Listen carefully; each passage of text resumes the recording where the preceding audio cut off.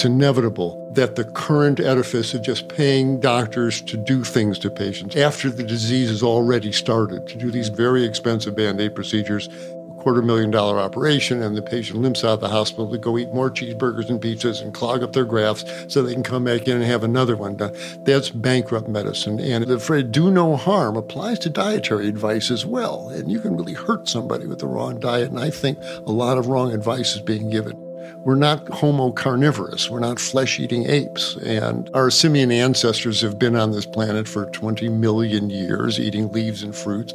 Our bonobo and gorilla cousins are up in the trees today eating leaves and fruits. Basically, we were plant-eating creatures. And as long as we eat a plant-predominant diet, whole plant foods, leaves and greens and fruits and vegetables, your body's going to thrive on that. And we talk about disease reversal. I was a physician 45 years before anybody even put those two words in the same sentence for me, that these are reversible diseases, the diabetes and the high blood pressure and the inflammatory arthritis. These diseases go away with a healthy diet. That's Dr. Michael Klaper, this week on the Rich Roll Podcast.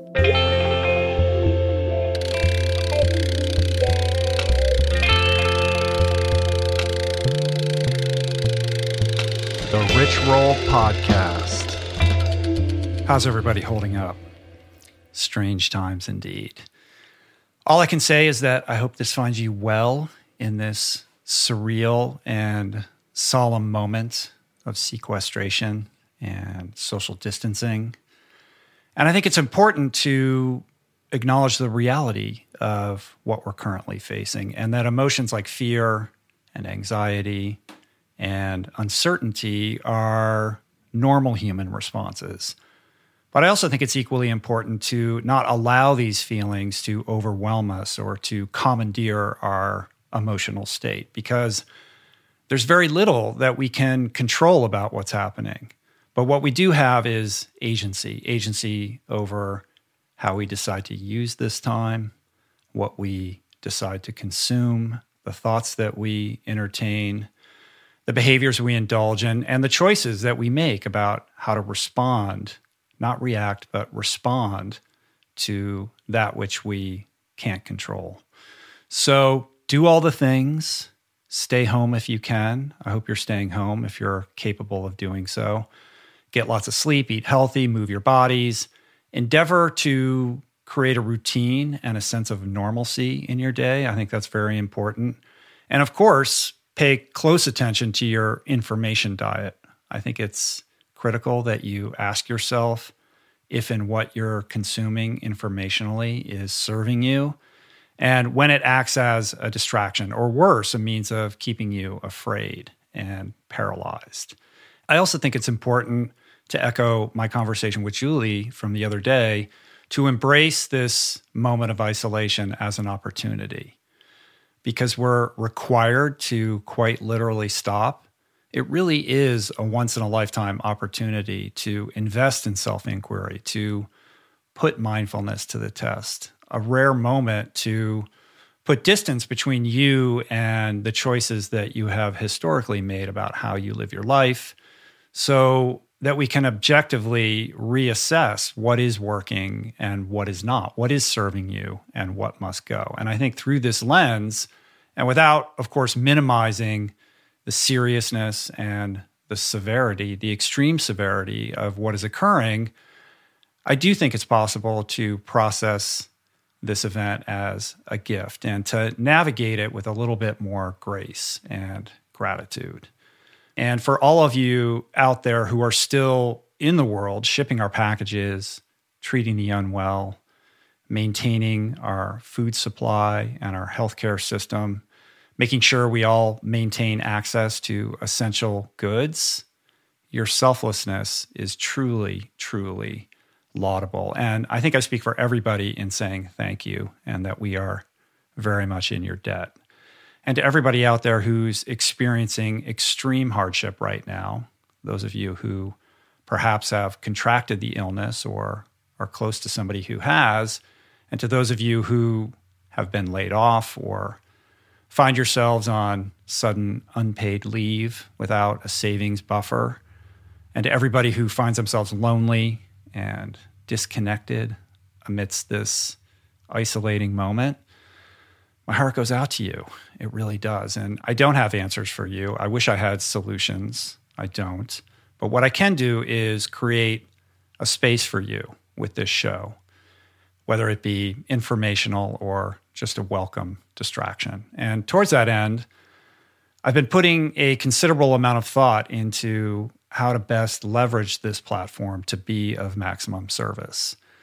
Pre-pandemic, I was able to compile a library of 14 relatively evergreen conversations, which I'm now extremely grateful for. And my current thinking is that I will continue to publish those episodes every Sunday night as usual. So even in the event of an extended sequestration and inability to host in-person podcasts going forward, I will be able to maintain the normal integrity of the show in both audio and video formats for at least the next couple months. However, it strikes me as utterly tone deaf and I think on some level even irresponsible to not also use this platform to address what we are experiencing in real time. And towards that end, my current thinking is that I'll be putting up a show every Thursday directed at contemporaneously speaking to our collective crisis with the idea of providing not just information, but perspective and comfort in this precarious moment. My last episode with Julie was the first instance of this. It seems to have been well received. And so despite my severe allergy to remote podcasting, it's just not what I do. I'm not a huge fan of it, but times are strange and we all have to adapt. So I'm actively scheduling some interesting people to engage remotely while also endeavoring how to best maintain some semblance of adequate audio quality. My first attempt will be a conversation with Dr. Zach Bush, who is currently en route from Fiji to Oahu. That conversation is scheduled for Monday, and assuming that I can figure out the technology piece and all goes well, my intention is to publish that conversation on Thursday, March 26th. Meanwhile, today's episode exemplifies a momentary return to my normal programming, a conversation that was recorded in late January, pre-coronavirus, with an OG legend of all things plant-based, my good friend, Dr. Michael Klaper. He's a beautiful man. It's a great conversation, and you're going to hear it all go down in a couple minutes. But first,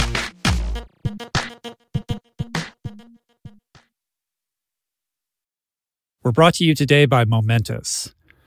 Over the last 16 years, I can safely say that I have tried almost every single plant-based protein out there. And I can tell you that most of them are highly processed with tons of additives, and or they taste terrible, they're not third-party tested, or simply just don't hit the nutritional bullseye with a legit science-supported formula with the appropriate amino acid profile that promotes optimal nutrient absorption, which is all just a long way of saying how enthusiastic I was to be introduced to Momentous's 100% plant-based protein, which solves for all of the above and then some with a precise blend of pea and rice proteins, which yields a complete amino acid profile, tastes great, and has become my go-to to ensure my body is supplied with energy for proper recovery and function.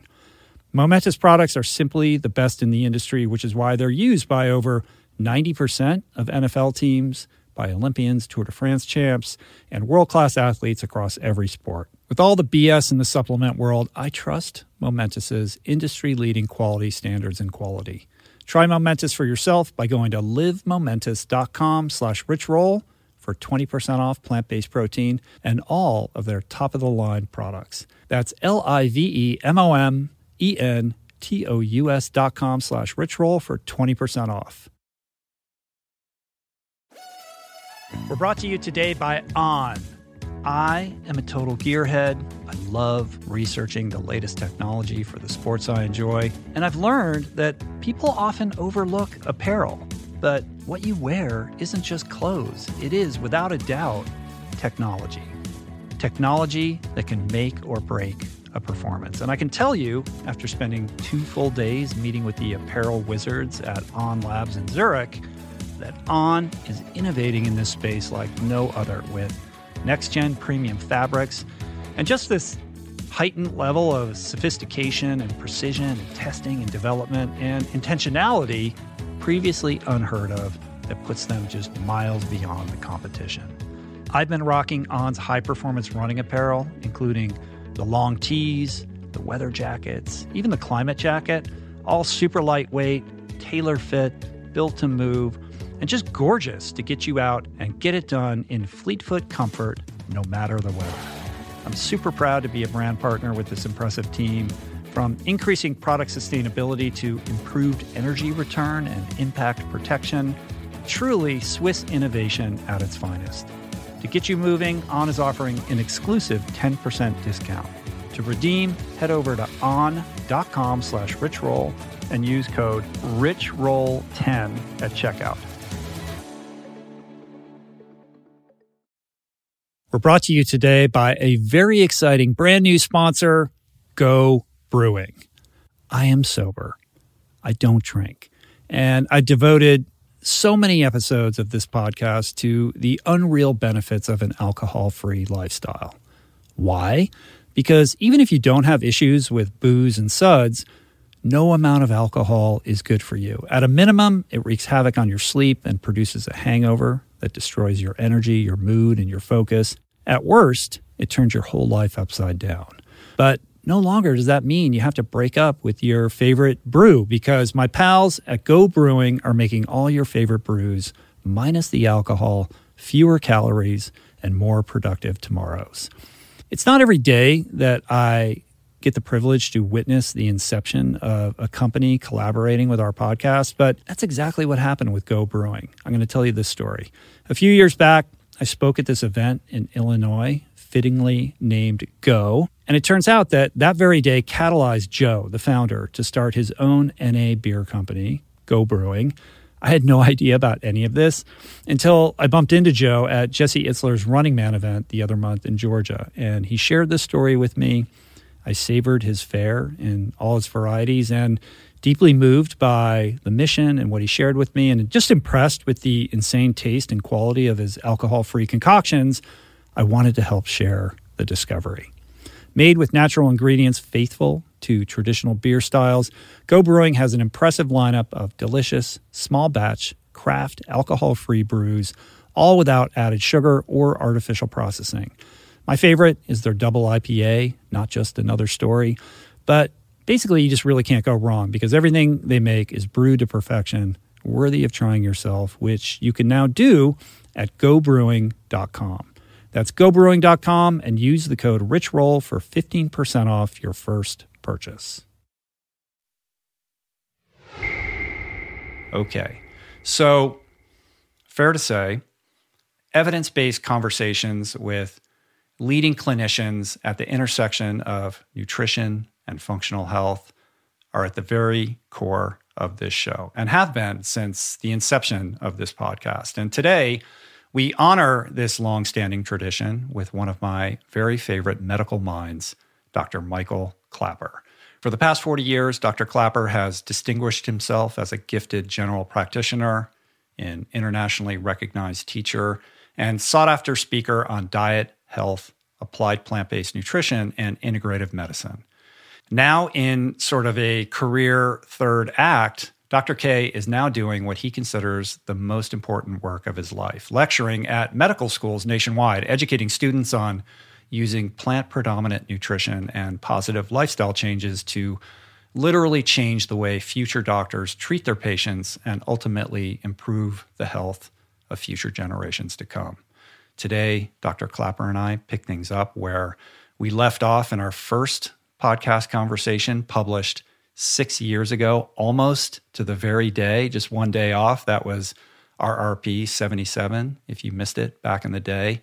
And today we discuss his decades of experience reversing patients' chronic ailments through whole food plant-based nutrition and active lifestyle protocols. We talk about his mission to help empower the next generation of doctors to better heal their patients. And we explore his dream of eradicating the chronic lifestyle epidemics that unnecessarily afflict millions of people every single year.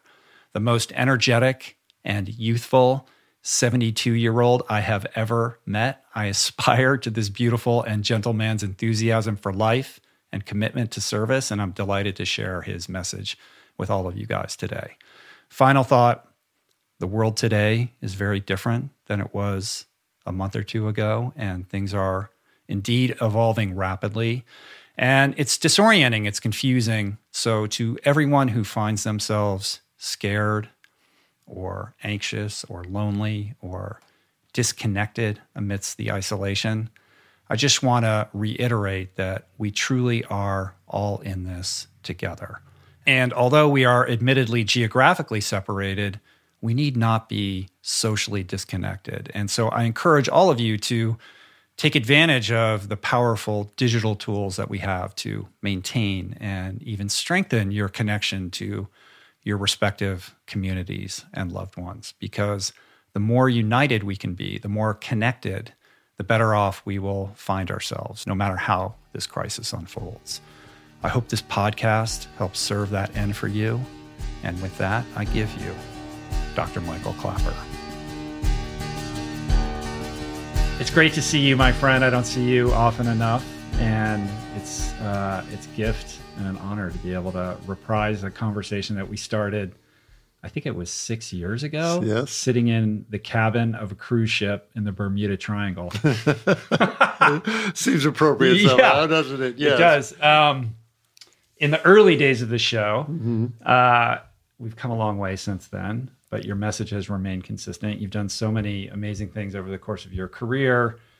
You really are a gift to health and humanity. So first of all, I just want to say that publicly. Thank you. Thank you. And I'm really interested in hearing more about this next chapter that you've been on, going around to medical schools and lecturing to medical students about nutrition, which seems to be, a much needed thing and quite overdue. So how did this whole thing come about? Oh, my. Well, and Rich, thank you so much for the invitation. It's great to see your smiling face across the table here, and commend you for all your wonderful work. You've been an inspiration steadily for me, and every time I hear one of your good interviews, I think I got to get back on that show again. Yeah, well, here we are. So here we are. Great. So, such an important question that you asked. Modern medicine, and I've been a physician now 47 years, and I entered medicine in the late 60s, early 70s, and seen lots of wonderful changes. And it's become powerful on a level that none of us have been able to conceive of. But there's been this glaring, grotesque absence, this black hole, when it comes to true causes of disease, the true powerful healing techniques. And of course, we're talking about what our patients are eating. And Western medicine has evolved or devolved to the point where we practice medicine, we take histories, we order all these tests, do physical exams, and never once ask the patient, what do you eat? Take me through yesterday's eating day. And it's such a huge oversight because that's by and large the reason why the patient is sitting in front of us overweight and hypertensive and diabetic and clogged up and inflamed because of what they're running through their bloodstream every few hours. And yet we just blow right past, as far from the medical point of view, it doesn't even enter the equation of what's happening. And that leads to such not only inefficiency, but everything from wrong diagnosis to wrong treatment to real patients dying on real operating tables from operations they don't need. So at this point in my medical career, I had to say seeing another elderly person with constipation is not the best use of my energies. You got to do something about this. Yeah. So the campaign, our Moving Medicine Forward initiative, this came from there. And you're doing this with the Plant Pure Foundation, right? It's like a 501c3? Yes. I'm very appreciative to the folks at Plant Pure Communities. They we entered into an agreement where if people want to support our work, getting me in front of medical school audiences, if they give a donation to Planned Peer Communities, it finds its way to our nonprofit account here. So they've kind of extended their umbrella over us a bit, and it certainly has made a big difference as far as getting some support. So how many medical schools have you lectured? So far, we've been to just about 20, and we've got another foray lined up here. I'm going to be going to University of Texas in Houston, Dallas, San Antonio, then the University of Arkansas. Then we've got to swing through the Northeast, going to be going to Rutgers, University of Massachusetts. We were just up at University of Washington in Seattle, University of Florida in Gainesville. All medical audiences are my friends at this point. I want to reach as many first-year students as I can before pharmacosclerosis sets into their brain. I like that. I'd never heard that before. I like that. Indeed. The only treatment's drugs. No, doctors. There's a better, more elegant way to approach the condition here. So give me a synopsis or like a truncated version of what it is that you speak about when you get in front of these students. Well, as I step up to the microphone, I tell them, listen, I'm going to give you the lecture I wish somebody had given me 50 years ago. 50 freaking years it's been since I was a first-year medical student, 1968. If somebody had told me what I tell a student, listen, you're going to be learning about these weird and wonderful diseases from smallpox to leprosy. But the reality is when you open the door of your waiting room of your clinic or the emergency department or surgical outpatient, you're not going to be seeing patients with leprosy and smallpox, thank God. It's going to be obesity and diabetes and clogged arteries and inflammatory diseases from what your patients are eating. And unless you get real with that, then you're going to miss the diagnosis about what's really staring you in the face. And your treatment's going to be inappropriate. It's going to be Band-Aid medicine. If the patient's making themselves sick with what they're eating every few hours, then you're just there to raise their statin dosage or raise their metformin dosage. It's bankrupt medicine. You're not helping that patient. You're perpetuating their problems. Right. So in terms of unpacking the nutrition side of this, I mean, you're coming from a whole food plant-based perspective. I'm interested in how that's received from the medical school community. I mean, obviously, even in the period since we first did this podcast, the movement has grown tremendously. It's incredible what's happening now, even versus then. But as somebody who's been in this, I mean, you graduated med school in like 72, right? And then went vegan, I think, about 10 years later. Correct. So you've been doing this for a long time. You've been treating patients forever. I'm sure there were decades in there where you were this crazy maverick, fighting the system. And, perhaps on some level, you're still doing that, although I would imagine the reception is a little bit more welcoming. Correct. Very perceptive on your part. The first part of my lecture, and I want to talk science to these young students. And so I've got it's sort of a two-pronged attack here. One is to convince them that food has anything to do with these diseases. Again, it's usually etiology unknown. The autoimmune disease, we don't know why the body attacks itself. But the smart guys at NIH are working 24/7, and when they come up with the answer, they'll design a mesocyllin and give it to us to restore patients to perfect health. Well, that's not going to happen. And so I showed them slides of what happens to their blood after they eat rice and beans and greens, and what happens to their blood after they eat a cheeseburger and a milkshake. And I show them all the fat in the blood and all the inflammatory proteins, all the things that percolate through the system hour after hour. Not only that, but month after month, year after year. And I tell them, then we're shocked when inflammation appears in the body. We're puzzled when the arteries start plaquing up with atherosclerosis. We can't figure out why the guy's joints erupted with autoimmune arthritis. And certainly that colon cancer that popped out of the colon, that was just bad luck, bad genes. Well, nonsense. It's the food. It's the food. It's what they're eating. These diseases are not supposed to happen spontaneously. It's the fuel we're putting through the system. We've been putting diesel fuel through a gasoline-burning engine, and we get all this dysfunction. So my first task is just to make the connection between food and disease and health if you do it right. And then we move delicately into the issue of animal-based foods versus plant-based foods and how fundamentally the diet changes. You put a piece of animal flesh into the intestinal tract 2 or 3 times a day. You're going to change everything from the flora, from the bacteria that live in the gut, to the chemistry of the blood, to what you're smearing on the colon wall, to the leakiness that you of the intestinal wall that you create that leads to autoimmune disease. It changes everything. And it's politically dicey. A lot of folks a lot of the students and their professors are into paleo diets, et cetera. But I said, listen, we're basically plant-eating creatures. Our simian ancestors have been on this planet for 20 million years, eating leaves and fruits. Our bonobo and gorilla cousins are up in the trees today eating leaves and fruits. Basically, we're plant-eating creatures. And as long as we eat a plant-predominant diet, you don't have to be 100% vegan, but if the majority of what goes down your gullet is whole plant foods, leaves and greens and fruits and vegetables, your body's going to thrive on that. And we talk about disease reversal. In fact, I put that concept up on the slide, disease reversal. I was a physician 45 years before anybody even put those 2 words in the same sentence for me, that these are reversible diseases. These are the diabetes and the high blood pressure and the inflammatory arthritis. These diseases go away with a healthy diet. And so towards the end, I put up a fairly controversial set of slides where I showed them the list of the classic diseases, diabetes, hypertension, et cetera. And I, with another click of the slide, the words reversible comes on. These are all reversible diseases.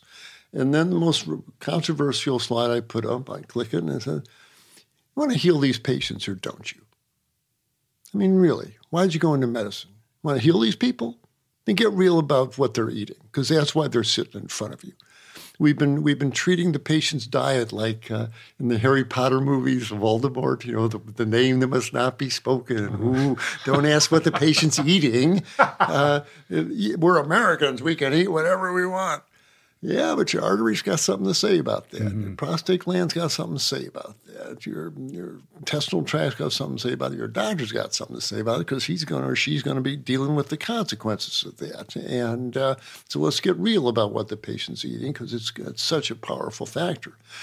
So I've got these powerful concepts to wheel in during the course of my slide presentation, but it's a bit easier, as you implied, because now we're in 2020, and in every first, second, third year medical school class now, there's 20 or 30 students. They've seen movies like Forks Over Knives. Right. They've seen What the Health. They've seen Cowspiracy. The light's on. They get that there's something to this nutrition thing. They caught you in probably the most memeable, quotable scene in all of was it What the Health or Cowspiracy where you said Cowspiracy. What dairy is? Cow's milk is baby calf growth fluid. That's what this stuff is. That has traveled far and wide across the internet. Indeed, I'm going to have a T-shirt made up with that. And here's the guy who said it. Indeed, right in front of us. So in that way, it's a little easier. There's often allies in the audience among the students, but there's always a bunch of professors in the back of the room with their arms folded and their tongues going cluck cluck. But they'll either get on board or they'll be pushed aside. This wave is breaking. There's no stopping it. Food is really where it's at as far as healing goes, and modern medicine has to account for that. Essentially, the student body, these younger people, are much more receptive to it than the institution. Absolutely. But the institution, is the one that green lights you to come and speak in the first place. So there has to be some amenability to what you have to share. Yes, although you brought up an interesting point that the administration of these medical schools, they don't want to hear from Dr. Klaper. The message is disruptive. A lot of eye rolling. It breaks their models. And so we go right to the students. They're the ones. They're the ones. They invite me in. They arrange, they reserve the lecture hall. They arrange for the Indian restaurant to bring over the samosas for a lunchtime rounds. And so we've been dealing getting right with the students. And we asked them to form a nutrition interest group. So after I leave, so it's not a one-time drive-by lecture. They start a nutrition interest group, and once a month I'll Skype in. We'll talk about nutrition-based cases. We'll keep the light on as far as their awareness how important nutrition is in their patients. Yeah, that's crucial. I mean, that was my next question. It's great for you to pop in for a couple hours, but what is the legacy of that? Unless they create a curriculum around it, or there's some kind of follow-up to, create some momentum around this, then, how impactful can it possibly be? I mean, how far away are we from really kind of canonizing nutrition studies in medical school so that we can create a new generation of people who are well-versed in what is so important in terms of treating patients? Oh, Rich, you put your finger right on it, of course. And I gave a lecture up in Seattle, and Professor of Surgery came down afterwards and said, "Nice lecture, Doc, very important, good stuff, but I'll tell you, until the National Board of Medical Examiners starts asking questions on the National Board about nutrition, we're not going to be teaching this stuff. It's enough for us to get in surgery and biochemistry and physiology. Nutrition is just not on the radar screen." And when he said that, I was thinking, he's right. And so from that has come a real initiative, largely spearheaded by the American College of Lifestyle Medicine, to get questions about nutrition on the national board exams. And so we went to the National Board of Medical Examiners, and we told them that, and they say, "Okay," very begrudgingly, "but we don't know anything about nutrition and lifestyle medicine. You guys make up the questions, and we'll put a few of them on the exam." So they put the ball back in the court of American College of Lifestyle Medicine, where I am a member. And so we are now engaged in a process of creating a pool of 1,000 questions to give to the National Board of Medical Examiners and have them take a sample of them to put on the exam. So then we can start going to the medical schools and say, this is going to be on the National Board. You're going to get tested on this. They're going to get tested on now, whoa, it's real. Now you got their attention. Oh no, it's sad, really, because they don't realize the jewel that's in front of them. This is the key to the healing again, and they're going to begrudgingly give it a little bit of energy on the test. And I'm afraid, knowing the reality of it, there's going to be a question about olive oil and another one about getting enough sleep, and they'll give a token recognition. But as far as really getting into plant-based nutrition, I'm going to have to keep working at the coalface for a while to get that reality. Right. Over the course of your many-decade career, I'm sure you've seen diet trends and fads come and go, and it's interesting to see what sticks and what doesn't and what passes. I'm sure you've seen it all. And right now we're in a moment where we are seeing, the explosion of interest in plant-based diets and the science that backs it up.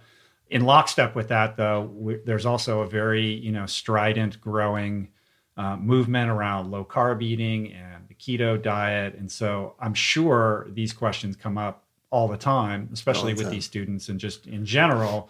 So how do you kind of think about that, and how do you communicate around those other protocols? And what is your perspective on them? Oh my, there's another show in itself. We got time. All right, we got plenty of time. Great. So. Okay, well, we'll go. I mean, this is like, listen, there's a lot of key. plant-based people that listen to the show, but there's people that are on different kinds of diets. Yeah, absolutely. And I think the reason I'm asking you this question is, for even a very well-educated, motivated listener or just consumer in general, they go online or they, read whatever's happening and they see the stuff about plant-based, but they also see the stuff about keto and low carb, and it's confusing. Even if you're, going to PubMed and reading abstracts, which almost no one does, it's still confusing, right? There's science to support different perspectives, and it's all very disorienting. And so I'm always trying to drive people towards, what is common sense here? Where, what do the facts really say? What does the science really say? And what are some principles that we can hang our hat on that can guide us in a trajectory that's doable in the context of our busy lives? Very important, of course. So we'll put on our miner's cap here and drill down on this. Fair enough. And it starts with a recognition on everyone's part how toxic the standard Western diet has become. And if you're especially even dabbling in fast foods at all, every piece of meat you eat is going to be come with white bread and sugary ketchup and hydrogenated oils and the toxic load that comes with whether it's the pizzas or the burgers or the buffalo wings, etc.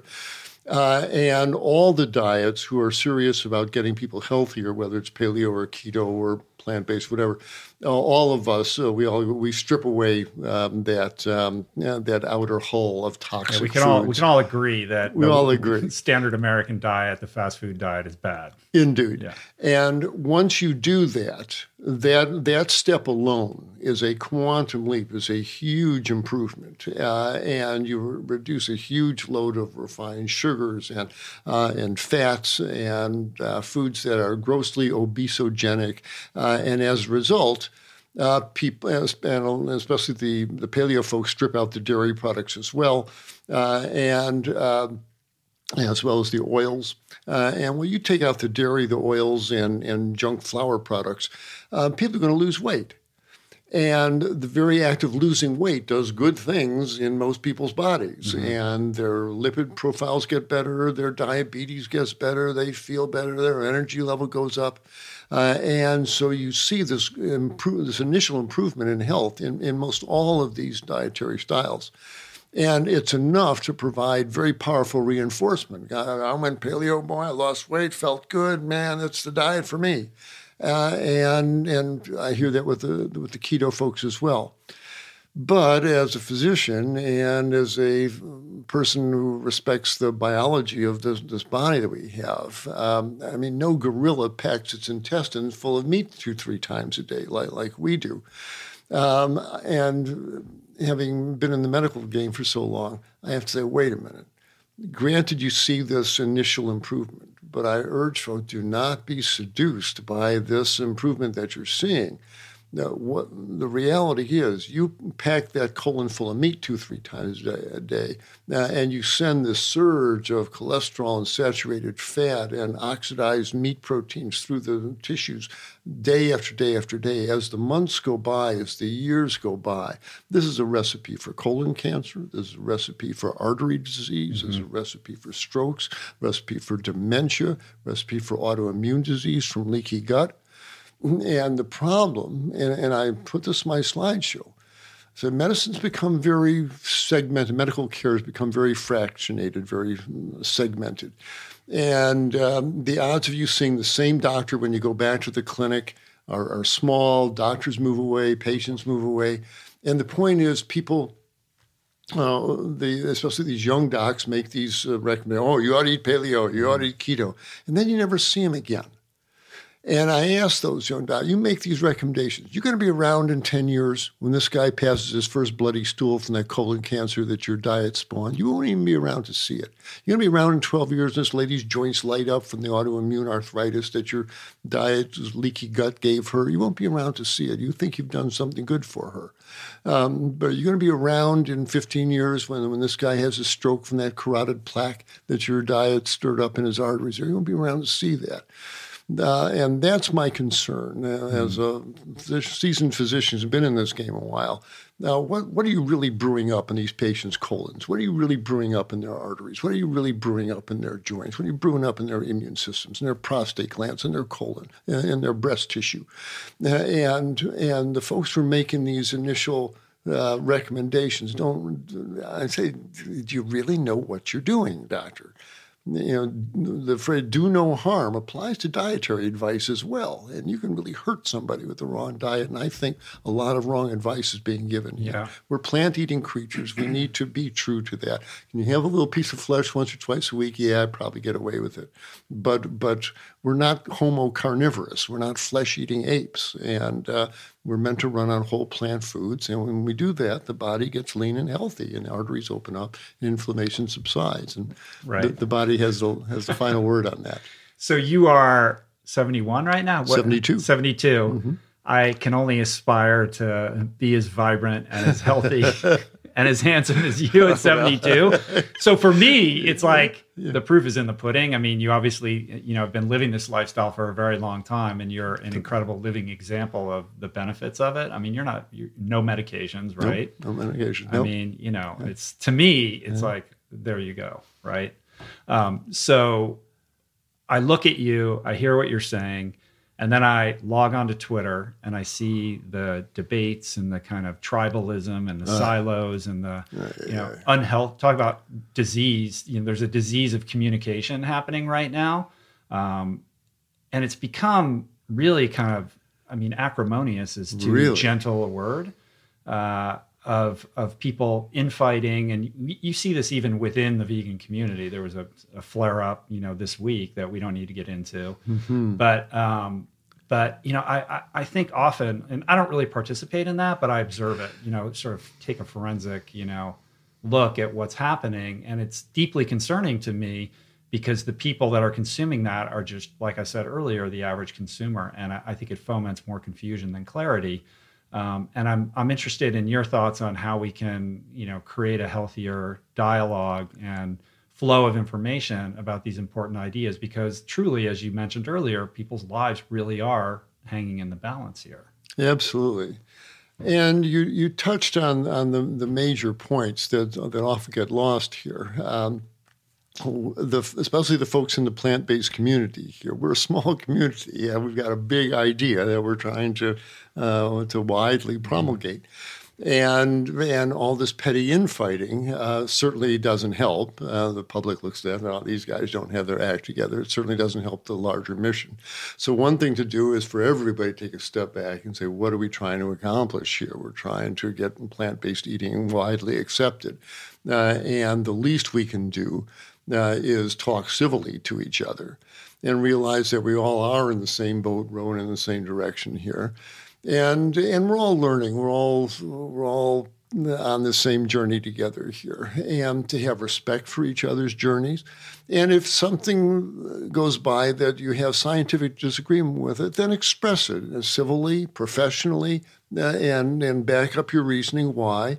And it doesn't have to be done in public. You can write someone a private email, say, I saw something you published, and you might want to consider point A, B, and C about that, and you want to talk about this. There's a way to communicate civilly and professionally, and that has been one of the casualties here. And we need to everybody take a step back, and because we're all friends, we all like each other.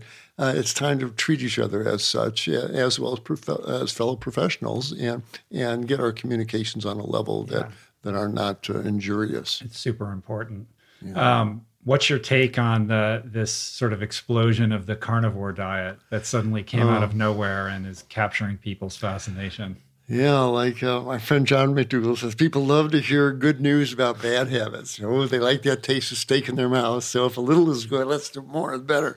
But again, not even just more, like 100%. Yeah. Well, we're not carnivorous apes, and this is a recipe for colon cancer and strokes and autoimmune disease. And they're going to learn the hard way. I've already seen the studies showing up in the journals that the folks who eat all the meat would have lots of this TMAO molecule in their bloodstream from the carnitine metabolism that these microbes spawn.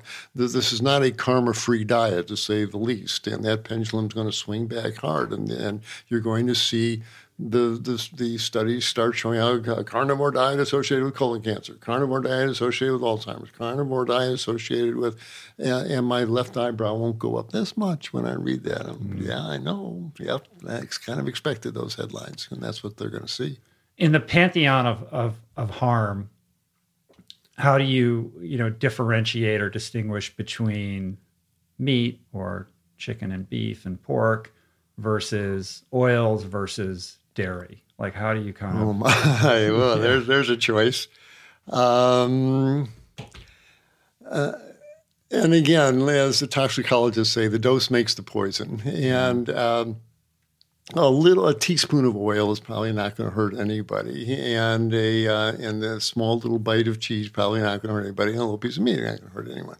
It's building your diet around these as staples is where the problem comes in, and they each have their adverse effects unique to them, and the very act of cooking meat oxidizes cholesterol, which is atherogenic. It creates carcinogens. It does all these things that the oils don't, and the dairy doesn't. But the oils injure the artery walls, and they increase the risk of atherosclerosis formation.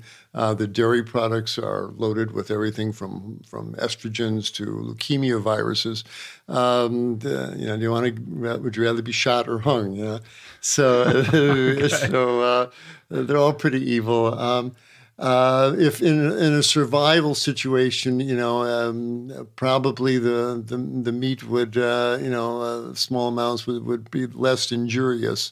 But again, we're talking about tiny medicinal amounts, not basing your diet around it. Right.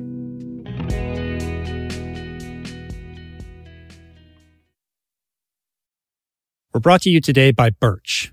If you're serious about optimizing your sleep, listen up. I've spent countless hours researching and testing various methods to improve my nightly shut-eye, and I can confidently say that it all starts with a good foundation. And if your bed is old, if it's uncomfortable, lumpy, then your sleep inevitably is going to be impacted. So it's important to invest in a quality mattress, one that's insanely comfortable, that's organic, sustainably made, and that, my friends, is a Birch mattress. Fair trade and Rainforest Alliance certified with the finest quality organic natural materials like organic fair trade cotton. Birch mattresses are made with none of the toxic chemicals and off-gassing produced by most major brands. Kind of important not to be breathing that for a third of your life, I'd say. Plus, it's super luxurious. I've been sleeping on Birch for about 5 years, and I'd say it's the perfect ratio of soft to supportive. And the craftsmanship is just next level. I've got one in every room of my house. I love it. Pretty sure you will too. And right now, Birch is giving 20% off all mattresses and 2 free EcoRest pillows at birchliving.com/richroll. That's 20% off and 2 free EcoRest pillows. Sleep better with Birch. We're brought to you today by Seed. Gut health is all the rage. There's good reason for that. I've probably devoted, at least a dozen episodes of this podcast to the many, many crucial ways the microbiome contributes to your overall well-being or lack thereof, and to the many diet and lifestyle protocols we should all adopt to promote gut health, from fermented food to fiber and everything in between, including, of course, the importance of supplementing with a probiotic. And the one that I have come to trust far beyond the shenanigans of the supplement world is Seed's DSO1 Daily Symbiotic. It's the most solid, science-based, and rigorously evidence-backed probiotic and prebiotic on the market. Formulated for optimal digestion, gut immune function, gut barrier integrity, skin health. In fact, my 16-year-old daughter has been using it to clear up a significant acne issue, and it's been wonderful, as well as many other systemic benefits.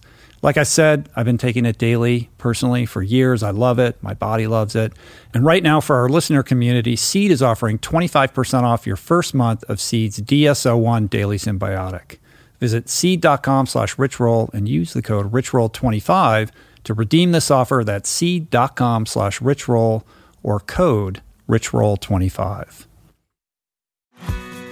We're brought to you today by recovery.com. I've been in recovery for a long time. It's not hyperbolic to say that I owe everything good in my life to sobriety. And it all began with treatment, an experience that I had that quite literally saved my life. And in the many years since, I've in turn helped many suffering addicts and their loved ones find treatment. And with that, I know all too well just how confusing and how overwhelming and how challenging it can be to find the right place and the right level of care, especially because, unfortunately, not all treatment resources adhere to ethical practices. It's a real problem, a problem I'm now happy and proud to share has been solved by the people at recovery.com, who created an online support portal designed to guide, to support, and empower you to find the ideal level of care tailored to your personal needs. They've partnered with the best global behavioral health providers to cover the full spectrum of behavioral health disorders, including substance use disorders, depression, anxiety, eating disorders, gambling addictions, and more. Navigating their site is simple. Search by insurance coverage, location, treatment type, you name it. Plus, you can read reviews from former patients to help you decide. Whether you're a busy exec, a parent of a struggling teen, or battling addiction yourself, I feel you. I empathize with you. I really do. And they have treatment options for you.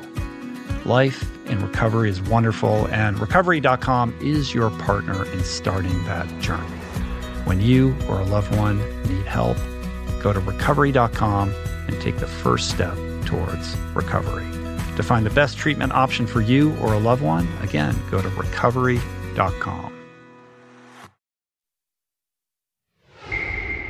So you grew up on a dairy farm. I did. There is, I think maybe we talked about this last time, but there seems to be a high percentage of plant-based doctors that grew up on dairy farms Really? or just farms in general. Yes. I don't know what that's about, but maybe it's just seeing up close. I mean, I'm sure that, the dairy farm you grew up bears no resemblance to the dairy farms of today, but nonetheless, how did that how did that impact like how you think about dairy products? And their impact on health. Right. Is very profound. And so much of what we're learning about dairy now brings back echoes of the things that I saw. Again, this is my uncle's dairy farm in the 50s, and I was a little kid. But a couple of things that still are burned into my memory. I remember the air of sadness in the dairy barn. The cows, they were unhappy standing there, and they often had tears. These female cows had tears go from their beautiful eyes. And I realize now today these are all mothers who've had their babies taken away from them, every one of them. No wonder they are sad. And they're just standing there getting the baby's milk stripped from them as their infant's been taken away. And well, I'm anthropomorphizing. Well, the other memory that I have is the sound of a mother cow locked up in the stanchion in the barn with her calf that my uncle just took away in the veal pen 10 yards away. And this mother cow is bellowing hour after hour, day after day, the most heart-rending, soul-tearing bellows and cries you can imagine because her infant's been taken away.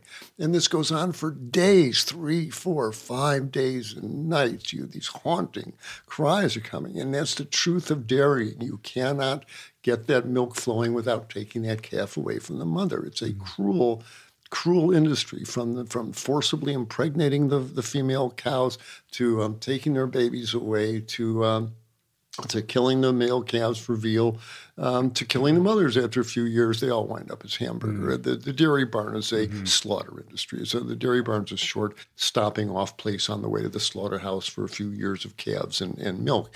And I didn't understand that when I was 8, but I sure understand it now. And the memories of the tears running down the mom's cheek and their cries against their babies taken away still haunt me to this day. It's a cruel, cruel industry. So you go vegan in like 1981, correct? Right? Mm-hmm. And from what I understand, I mean, it seems like that was motivated mostly from kind of a ethical, moral compunction initially. Actually, it was the conjunction of two very powerful forces. In 1981, I was a resident in anesthesiology in Vancouver, and I'm on the cardiovascular service. And day after day, I'm putting people to sleep, and I'm watching surgeons open up their chest and open up the arteries in their heart. And from their coronary arteries, they're pulling this yellow, greasy guck called atherosclerosis out of their arteries. And I knew what that stuff was. There was already studies in the journals talking about what the stuff is. And I realized that I should pay attention. My dad is already showing signs of clogged arteries. Mm-hmm. It would eventually kill him. And as I'm watching the surgeon one day pull a particularly rubbery, slithery piece of material out of an artery, I thought to myself, man, that stuff looks like chicken fat. And a little voice on my shoulder said, "It's a good reason why it looks like chicken fat, doctor." It is chicken fat and cow fat and pig fat and the fat of the animals this man was eating. So from the operating room, I'm getting this message that if I don't change my diet, that's going to be me on that table with that striker saw going up my sternum, and I really don't want that to happen. I saw those folks when they wake up. They're very uncomfortable. So from the medical side, I was getting the very strong message. But then, as you mentioned, when I was a fourth-year med student at University of Illinois in Chicago, I'd spend my Saturday nights in the trauma unit at big bad old Cook County Hospital. And all night I would see the worst that humans inflicted on each other, the physical violence, the sexual violence, and the psychological violence. I would be shaking by Sunday morning when I walked out of there. And I vowed, if I couldn't rid the world of violence, to at least get out of my own life, to become a man of nonviolence. And I made a serious study of it. And I got the books from the Indian saints and Mahatma Gandhi about leading a life of ahimsa, of nonviolence. And so I really started trying to institute these in my life. And so I'm up in Vancouver and on the cardiovascular service. And one night I'm out for dinner with a friend of mine, and I'm pontificating about living a life of nonviolence while I'm polishing off a porterhouse steak at the local Kagan Kleper. And John looks at me with great compassion. He says, "That's all very nice, Michael. But if you want to get the violence out of your life, you might want to start with that piece of meat on your plate, because in satisfying your desire for the taste of flesh in your mouth, you are paying for the death of the animal and for the next one in line at the slaughterhouse." Well, as soon as he said that, in my head, all the rationales, oh, well, that's what they raised them for, and the animal's dead already, But before the words could come out of my lips, that little voice said, that was it. He's right. Yeah. He's right. And when I went up to pay for the meal, I felt complicit in a crime because I remembered the cows on the farm, and no wonder she was crying, because they're all going to wind up. I remember the bulls being shot in the head, and when the dairy cows stopped giving milk, my uncle would call the farm, the slaughterhouse guy, and he would come with his truck and load her up. I knew the reality of it, and here I was paying for that system to work. And so between what I was seeing in the operating room and what I knew in my heart from that night in the steakhouse, that was the end of the meeting. That was it. The line in the sand was drawn. The line in the sand. And so I adopted a plant-based diet, lots of lentil stews and bean chilies, and my body loved it. Boy, within 12 weeks, a 20-pound spare tire of fat melted off my waist. My high blood pressure went to normal. My high cholesterol went to normal. I felt great waking up in a nice, lean body every day. And I said, something to this. And at that point, I realized I didn't want to be an anesthesiologist and spend my time putting people to sleep. I'd rather go back to general practice and help them wake up. So I did. When that happened and you had that kind of, epiphany with respect to, how it impacted your health positively, did you then turn to the medical literature to find support for that? I mean, what was the kind of state of the canon of literature at that time? There was not much of it, to say the least. Dr. Frey Ellis, a physician in England, had published studies of a fellow with bad angina that was destined for the operating table, went on a vegan diet, and within 6 months he's hiking up the mountains in the Lake District in England. And Frank Sachs and others had published studies showing the vegetarians have lower blood pressure, they have lower cholesterol. There were already little flickers, and within a year or two, Dr. Dean Ornish would publish his initial studies, and as soon as I saw his studies, I said, yep, that's right, and that's exactly what should happen. And so I was getting in just on the early breadcrumb stage of indeed, yeah. And what did your fellow general practitioners in your community think of all this? Oh my. Didn't have a lot of communication with that. Didn't have a lot of support, and I knew that. Michael's lost the thread. Indeed, yes. But my patients were getting healthy. That's the point. I found someone in the area to give plant-based cooking lessons. I would send them to my friends. They would give them the cooking lessons. And the same thing started happening with them. And it really pushed my medical management to to the wall, in that I had a patient with high blood pressure. And I had him on 2 medications. And I get a call from him and said, Doc, every time I stand up, I'm getting so lightheaded. I'm almost going to pass out. And my heart's really thumping away there. And he says, well, my wife took my blood pressure, and it was 70/40. And so I urged those. I said those fateful words that I was urged never to say. Stop your blood pressure medication, man. That's low blood pressure. You got to stop the freaking pills. Well, as soon as I said those words, I thought there'd be a puff of smoke, and the ghost of my internal medicine professor would show up. What did you say? Stop his medication. These are lifetime medication. Nobody gets off these pills. Man, not only can you get them off their medication, you've got to get them off. They'll stand up and pass out on you. And so wow, high blood pressure is reversible, and you can. This is not lifetime medication. You can get these patients off their medications.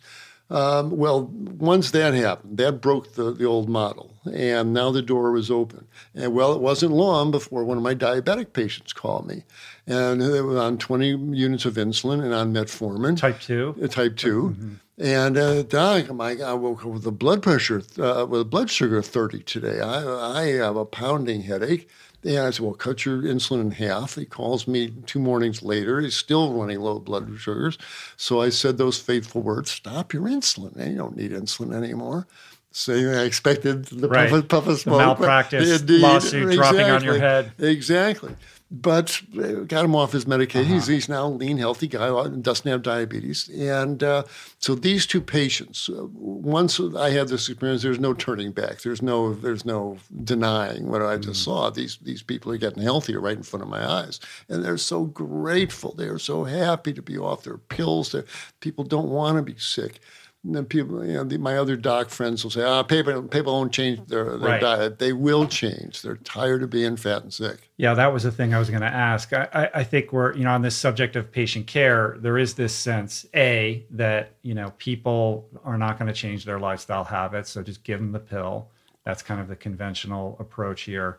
And second to that, we're now kind of in an interesting, different type of culture and social climate where it's not exactly encouraged to confront people with the fact that they're overweight or obese, or, it's like fat shaming or whatever. Like, you can't tell them the truth about that, or like, you're beautiful and perfect exactly the way that you are. And the combination of those 2 things, I think, makes it more difficult to do exactly what you just explained. Yes, and I run into that, but I don't let it stop me. In fact, in my slide presentation, I've got a picture, a plastic model of an obese abdomen, and I along with some obese people saying, "Well, that's the way I am, and accept me how I am." And fair enough. And psychologically, I've got nothing but compassion for these people. And there's all sorts of reasons why they're carrying this extra weight from the way they were raised, and abuse and their view of food, etc. There's no aspersions on the person. But I say from a completely physical point of view, when we're talking physiology here, here's what's going on inside that abdomen. And we sliced that obese abdomen in half. And so there are 2 kinds of fat in the abdomen. One is right under the skin. The subcutaneous fat is metabolically active. It produces estrogen. It's the largest estrogen-secreting tissue in the body. And you do not want it to be obese with 30 pounds of estrogen-secreting tissue pumping out these powerful hormones plastered on your abdomen. If you're a woman, that's a great way to get breast lumps and fibroids and bleeding and possibly increased risk of breast cancer. Estrogens make the prostate gland unstable. If you're a guy, it's a great way to wind up with man boobs and prostate cancer. You don't want the subcutaneous fat pumping out all these estrogens. And inside the abdomen, the intra-abdominal fat that wraps around the intestines, that's a different metabolic cat, and that puts out these molecules called inflammatory cytokines that fan inflammatory reactions throughout the body. And they not only make inflammation worse in joints and arteries, but they also interfere with the action of insulin, and they make type 2 diabetes worse. sugars. And people can get all defensive if they want, but again, your body doesn't care. The obesity is not a state of health. Mm-hmm. It's a state of inflammation and estrogen excess, and this leads to shortened lives. So I delicately try and put that across. But to the docs, I say, you guys got to know this. This is really the reality of this. So the subcutaneous fat is producing all of this estrogen, but people are afraid to eat soy. Isn't that something? It's so sad, and it's a real casualty of this modern internet age. Soy, got phytoestrogens going to give you man boobs and turn your son gay. Don't eat tofu. I've heard all that stuff.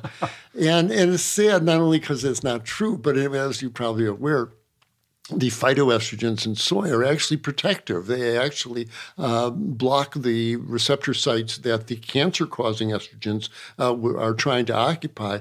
In the countries where they eat the most soy, they have the lowest rate of breast cancer. Mm. And the women with breast cancer who eat soy do better. Their cancers grow more slowly.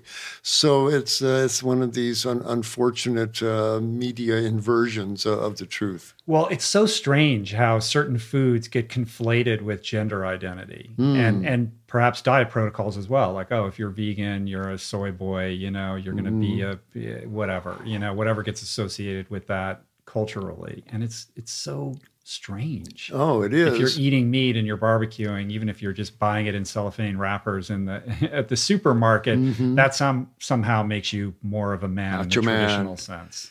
And that's why I was so glad to see the film The Game Changers come out. That hopefully will blow that stereotype out of the water. It certainly made an impact. Oh, it certainly has. I'm curious to see what kind of feedback you've gotten about that. I was with Louis Sahoyas the other day, the director of the film, working on some PSAs with Dotsie Bausch. Yeah, I know that. Working on some commercials. What a great cyclist. And I'm not part of the Game Changers, and I'd never met Louis before, but it was a pleasure to meet him and to talk to him and just to congratulate him on the impact of that movie. I mean, it's really it's made a gigantic impact. It's undeniable. Absolutely. So. And hopefully it'll start dismantling that stereotype that vegetarians are feminine wimps. But it goes back to the siloing and the confirmation bias and all that kind of stuff. It was amazing to kind of watch, again, from a forensic point of view, all the rebuttals and the deconstruction pieces and that came out in the wake of that, trying to hold their ground and combat the science and the perspective of that movie, because people want to believe what they want to believe, and we are in a very strange time in which it doesn't matter how much science and fact you put in front of somebody, they're going to dig in on whatever their perspective is, and listen, the vegan plant-based community isn't immune from that as well. I see it going on both sides. Sure. And, it's concerning about the health of our culture in general, whether it's happening in the health conversation or in the political conversation and all the social problems that we're, facing right now. I think it's a real problem, and I'm not sure how we're going to solve that with the way that technology is headed. Really? I agree. You have to have faith in the truth, and they say you can't keep a hat pin in a cloth bag for very long. The point comes out, and the truth is we're plant-eating creatures. And when you look at the environmental cost of creating a flesh-based diet, it's destroying this planet. Yeah, I mean that's the other big thing that's kind of occurred in the decades since you began this. Now there's a whole environmental conversation around the impact of diet on the health of our planet that didn't exist when you began this. And I think it just is another, everybody, has different things that motivate them or that concern them. And now it's just another on-ramp into why this is a good idea. Oh, absolutely. And to the folks who are advocating, paleo diets or keto diets, I said, wait a minute. Everybody ought to be eating paleo. Really? Are you truly advocating a flesh-based meal 3 times a day for 8 billion people? What are you talking about? We just don't have the land or the resources to do it. Like I'm in support of, regenerating our soil and the impact that regenerative methods of agriculture can have. And, I had did you see that movie, The Biggest Little Farm? That documentary is, some some local farmers here, a husband and wife couple who took a barren plot of land and turned it into a thriving ecosystem through these kind of principles of regeneration. And I think that's great. There's something kind of, beautiful, but also bucolic about that. And I think that is, that's a move in the right direction, certainly away from, industrial animal agriculture, which is, basically the motivating force behind our Western diet. But I don't think that model can scale to feed 8 billion people. That's the problem. And most people, they'll look at a regenerative farm and say, well,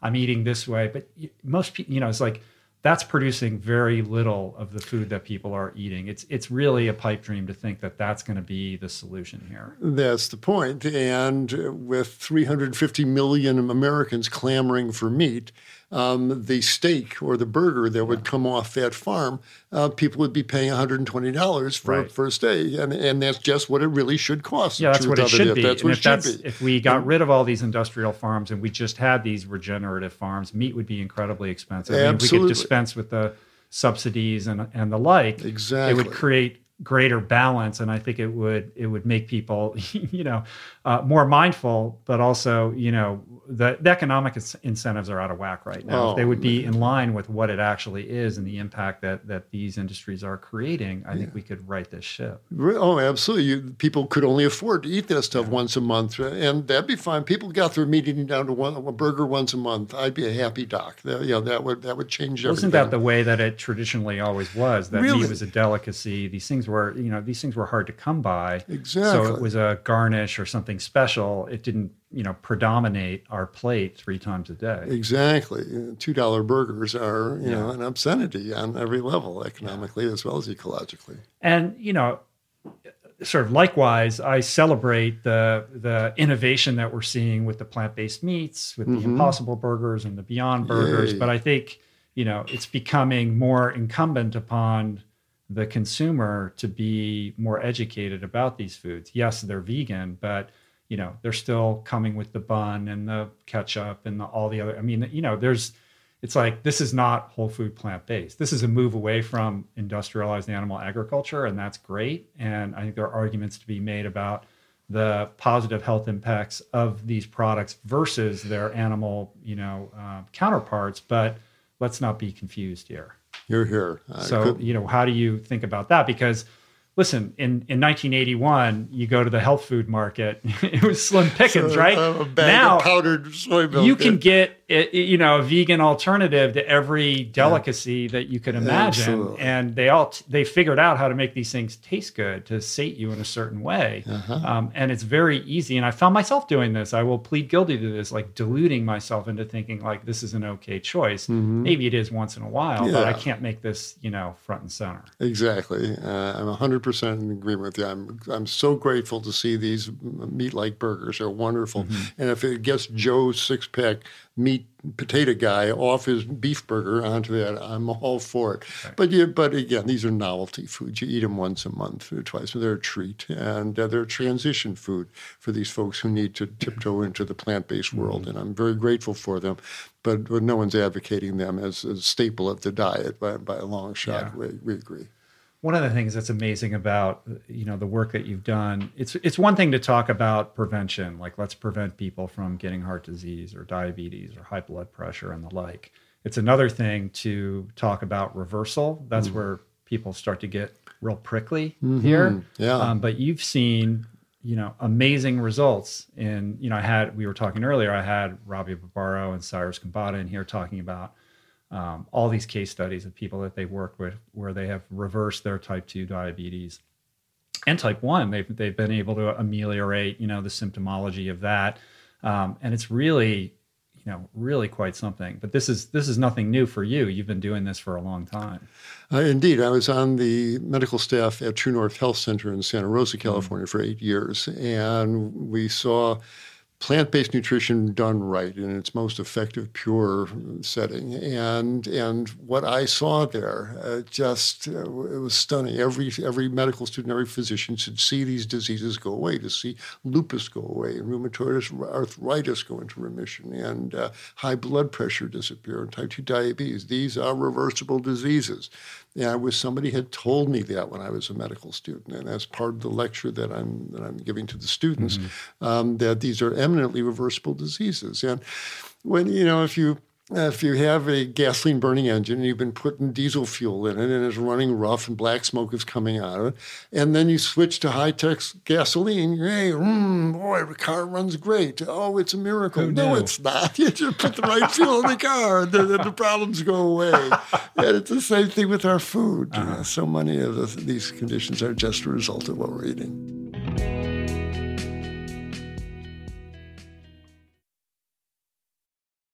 What is the meaning of life? What happens when we die? What is our purpose here? If, like me, you ponder these delicious existential questions, I have got just the thing for you.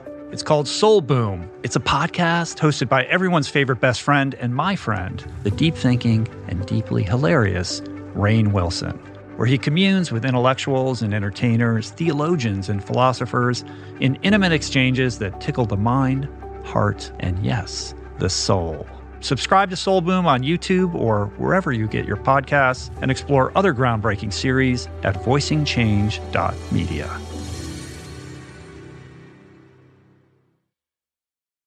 You are listening to this podcast because you care about improving your health and your well-being. But this quest is incomplete if you have yet to add my friend Dr. Rangan Chatterjee's Feel Better, Live More podcast into your listening quiver. An RRP favorite and someone I'm personally quick to call when I'm in need of good advice.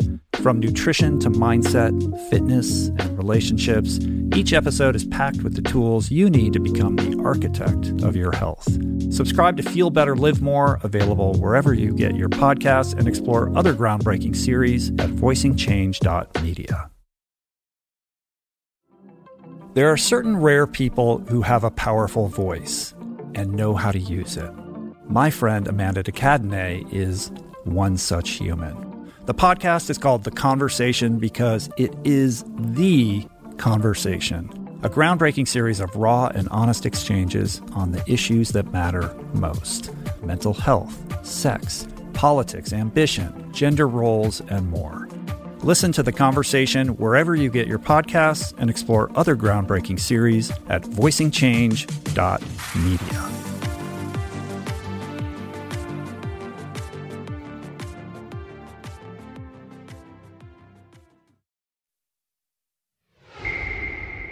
Well, one of the big interesting protocols at True North is the fasting, that kind of protocol that you put patients under. And this is another area that I think for a long time was considered, very fringe. Absolutely. I know that, the staff, yourself included, have taken hits for, kind of putting people under this regimen.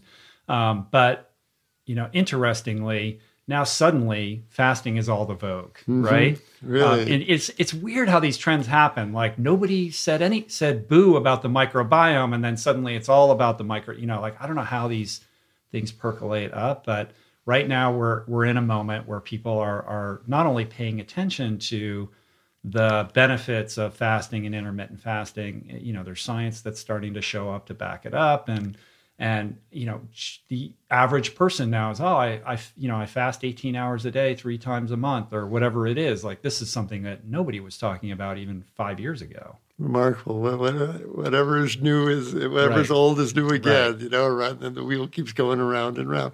But I'm in amazement, as you are, to see these things and now becoming far more widely accepted. The human body and fasting is, we could spend a whole program on that.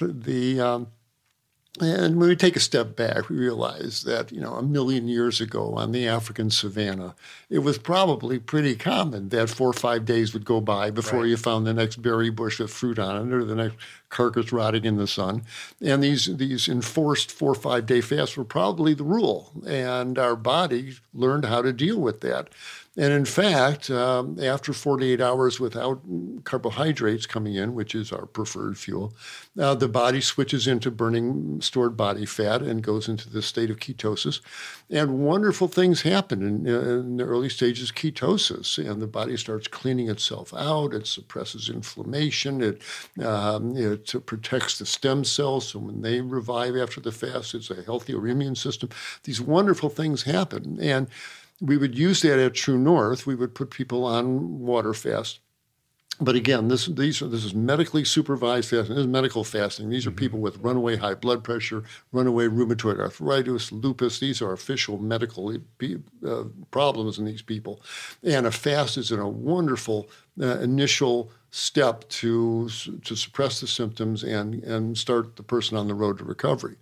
But as I tell the patients and the med students who would rotate through True North, the fasting is wonderful, it's powerful, it's great, but on the screen of their life, it's a little blip on the screen. What matters is what you eat after the fast. It's the food stream day after day, month after month that makes for a healthy body.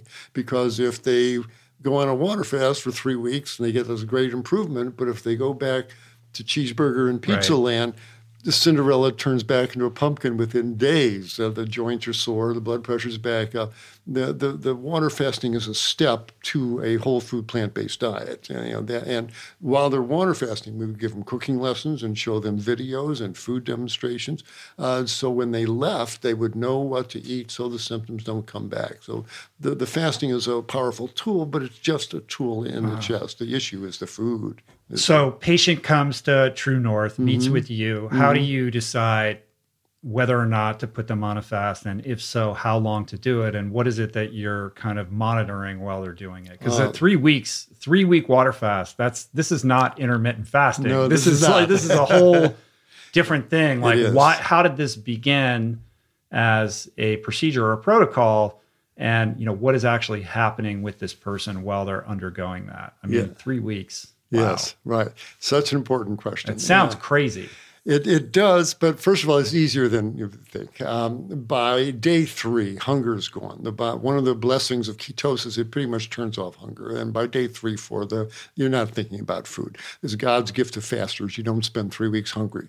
And in fact, all the energy that would usually be devoted to digesting your food on a water fast is freed up, no food to digest. And people feel that energy. And they stop me in the courtyard, Doc, I haven't felt this good in years. I got energy. I haven't eaten in 3 weeks, but I feel wonderful. It's counterintuitive. You think keep you're going. Like there's me, my alcoholic mind would be like, this is no more food forever. Really, yeah. We just don't eat again. I feel high. Right, yeah. Exactly. And there's a good reason for this, and the body's using this energy to heal and to readjust itself. It's a blessed state. But you don't do a lot of physical activity here. You don't want to drop your blood sugar. It's a special state. It's a good time to get some meditation done and some contemplation, work on your novel. It's a time to be physically quiet during that time. But as far as it's not 3 weeks of hunger, people aren't even hungry after a few days, the vast majority of them. Every once in a while, I'll get somebody, I was hungry all the way through, but it is rare. Most people, they're not hungry. And during this time, wonderful things are happening as far as the underlying disease process that brought them there in the first place. Their diabetes usually getting better, their high blood pressure is coming down, their arteries are opening up, the angina is going away. But there are absolute contraindications. You don't fast people with type 1 diabetes, people who are way underweight, that they're not good candidates for water fasting for whatever reason. People with a lot of emotional problems, probably not a good idea.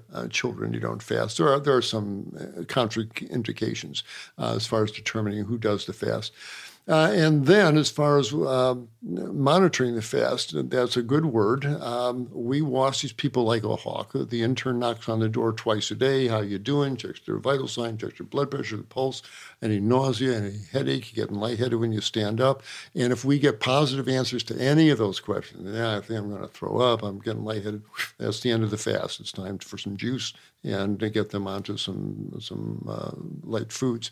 So if most every healthy person you can do a 3-day fast at home, 5 at the most. After that, you better be in a place where people know what they're looking at if you get lightheaded or nauseated or whatever. So monitoring by an experienced person is really key to doing these long fasts safely. But at home, if people just on a weekend, I've got patients who just do water from Friday to Monday. Absolutely reasonable thing to do. I think good things happen in their body. I've got people who don't eat till noon. I think that extra 6 hours in the morning of no food does good things for them. That's intermittent fasting. So people can put their toe in the water and get the benefits without doing these long medically supervised fasts. Yeah, it seems like science is still very much emerging in this area. I mean, you have Walter Longo, who's kind of at the forefront of this, who's studying this, and he's come up with his fasting mimicking diet, which allows you to eat but still kind of produces that same physiological effect. You have Sachin Panda. They all have a little bit of different opinions on this. I had David Sinclair in here the other day, who was talking at length about what's happening and when you fast, how that's impacting longevity and anti-aging. Like, I think it's a very cool, interesting field, and perhaps much more, needs to be studied here. And I'm wondering whether there's any wisdom in, like, why do the 3-week fast when you could do perhaps the fasting mimicking diet? And, is there a reason why this institute where you used to work kind of settled on this as being the best way of dealing with this? And as an important caveat, you're dealing with people who are very ill that are coming to you. Right, exactly. And as you already mentioned, the folks who kind of self-select, if they've come there, and they're willing, they're willing, they're ready to go. It is, and it's also the big league heavy artillery of nutritional therapy. A full-on water fast is very effective. And if I've got a guy, we've had a fellow with blood pressure of 220 over 130, and he was on 4 medications, and just nothing was bringing him down, and it took him 27 days on a water fast, but finally that pressure came down. And so those are the kind of folks that kind of fasting works the best for. I would imagine also psychologically, it's got to be incredibly empowering because you're bringing somebody in who's, kind of feeble-bodied at the moment, and you're putting in front of them something that is seemingly impossible to do. And then they do it. It's got to make them, in addition to whatever, spikes in vitality and, reduction in their, disease markers are, just knowing like, hey, I did something incredibly hard, I would imagine makes them more motivated and excited about making the changes that follow and kind of taking an insurance policy out on making sure that they stick. Oh, it's huge. That's so perceptive of you, Rich. I tell them it's like, on the outward bound courses where they bring up to a kid and they throw a rope over the kid. You're going over the kid. No, I'm not. I can't do that. Yes, you can. And they strap you up and you're on the rope there and you're going across and you look down and you see your own death down there. And you keep on going and you make it across. You're now someone who did that. You can't say, I can't do that. You just saw yourself do that and push yourself past your limits. Well, a prolonged water fast doesn't say, oh, I can't do that. Well, you just did it. And you'll never be upset about missing lunch again if you just went 3 weeks without food. And you're right. It's tremendously empowering. And it's a real investment that people want to stick with. What are some of the craziest turnarounds that you've seen in your career? Oh, my. We had 2 patients with lymphomas come in. Rebecca was an older woman, had a mass the size of a grapefruit in her abdomen. She did a prolonged water and juice cleanse, and that just melted right away. Her lymphoma disappeared. This was validated at University of California, San Francisco. They biopsied it. Completely disappeared. Completely disappeared. Wow. Without traditional chemo and all of that. Absolutely. And then Yvonne was another one. She came in. She also had lymphoma. She had lymph nodes the size of hen's eggs in her groin and her armpit. She did a 26-day fast. Tumors just melted right away, and she's been cancer-free. Now, lymphomas are special kind of cancers. They're watery. They respond well to fasting, to the biochemical changes. So not all cancers are created equal. I can't say it's the definitive cure for cancers, but to see that happen and was just stunning to me. Another one of these things that were told, no, that never happens. Well, I just saw it happen twice. So those are two of the most dramatic. And Dr.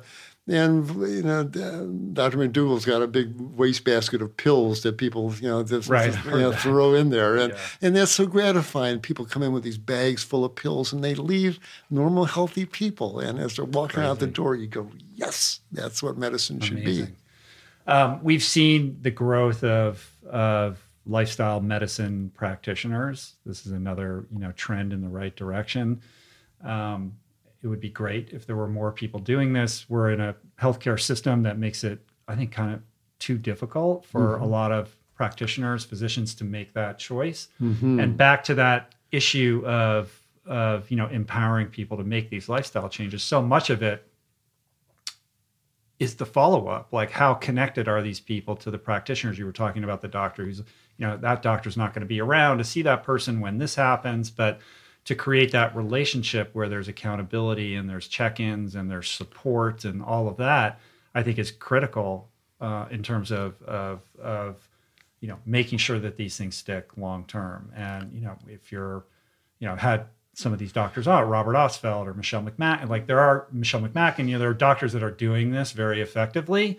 So I'm interested in and obviously True North being an incredible example of this, but, how can we create better incentives for physicians to craft practices like this and create those communities to promote this in light of a system that is giving these doctors 15 minutes, prescribe, get them out the door, churn and burn.